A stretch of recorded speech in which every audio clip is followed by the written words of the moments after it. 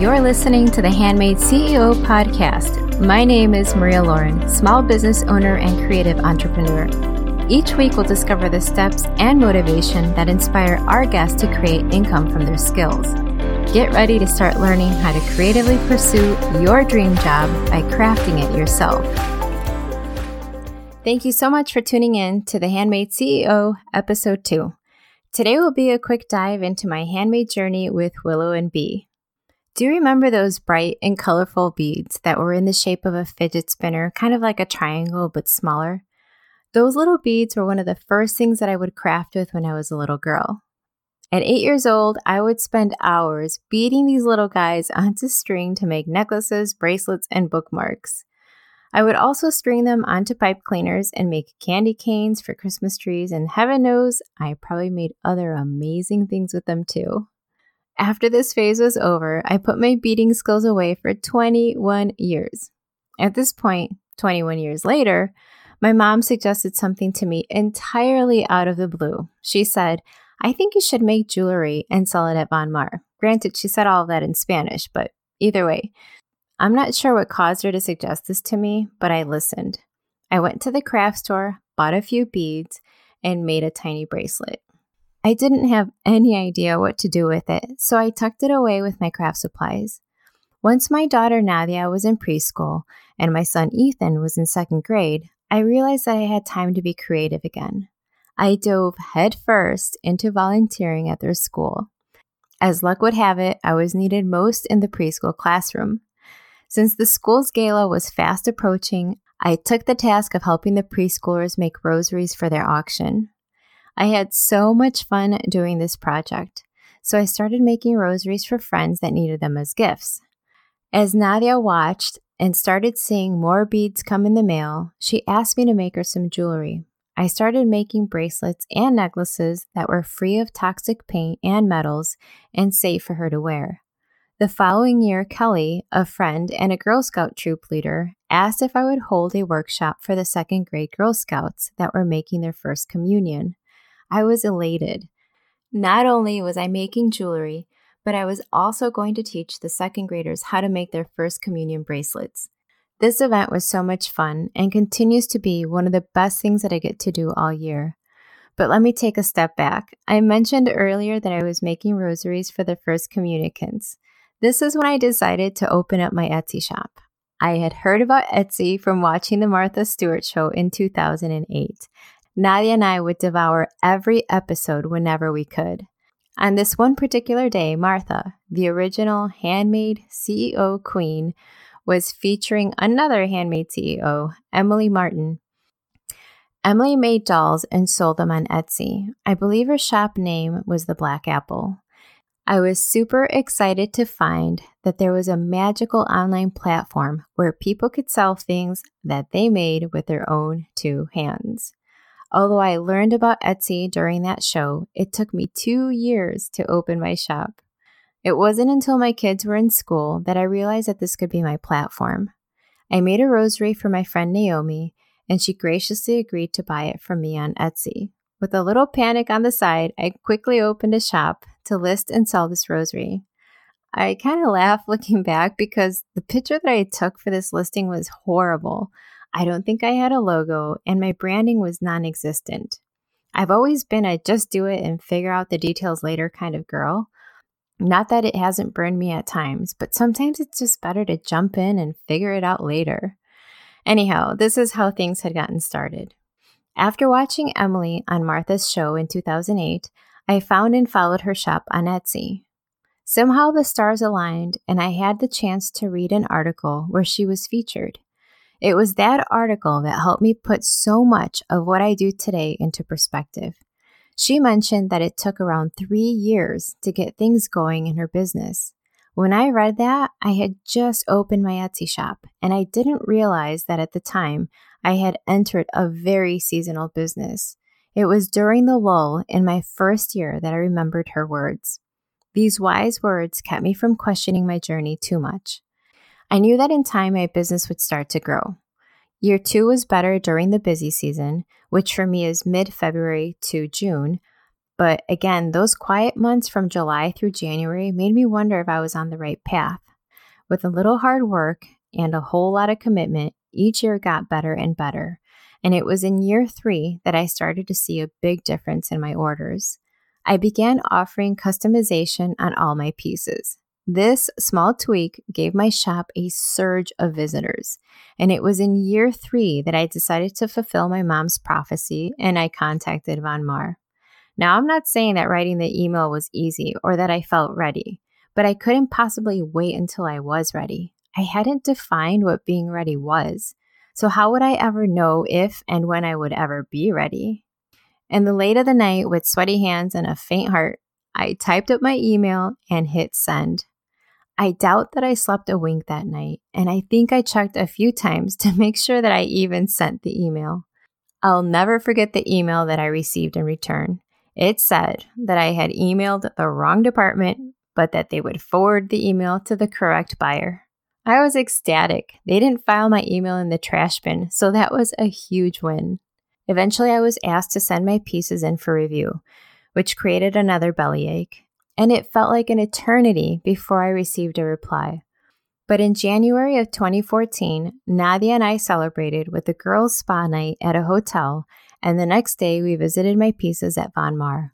It was surreal to see the jewelry that I had made in my little office studio sitting there on the counter of a national retailer.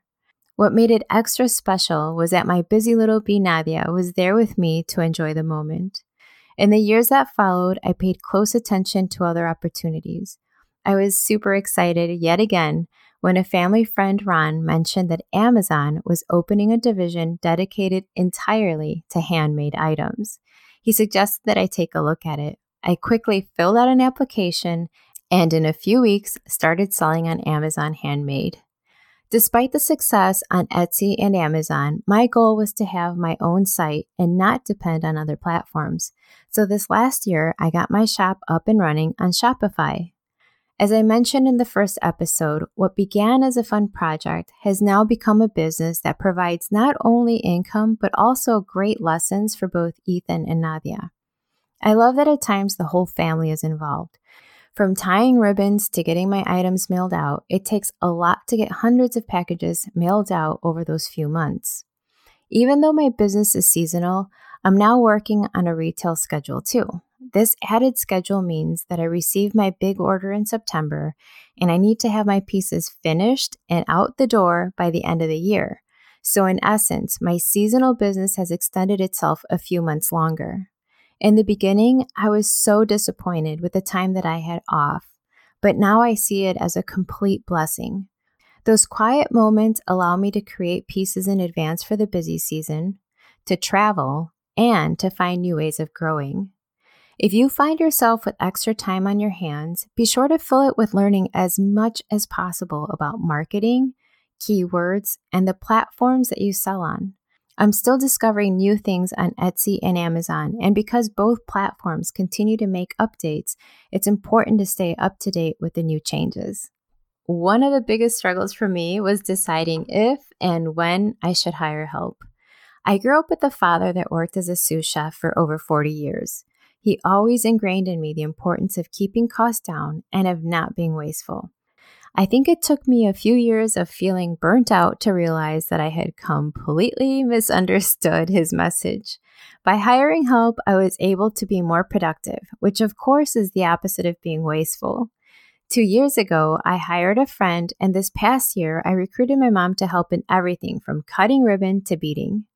I can't forget to mention that Justin, my husband, has been a huge part of the team.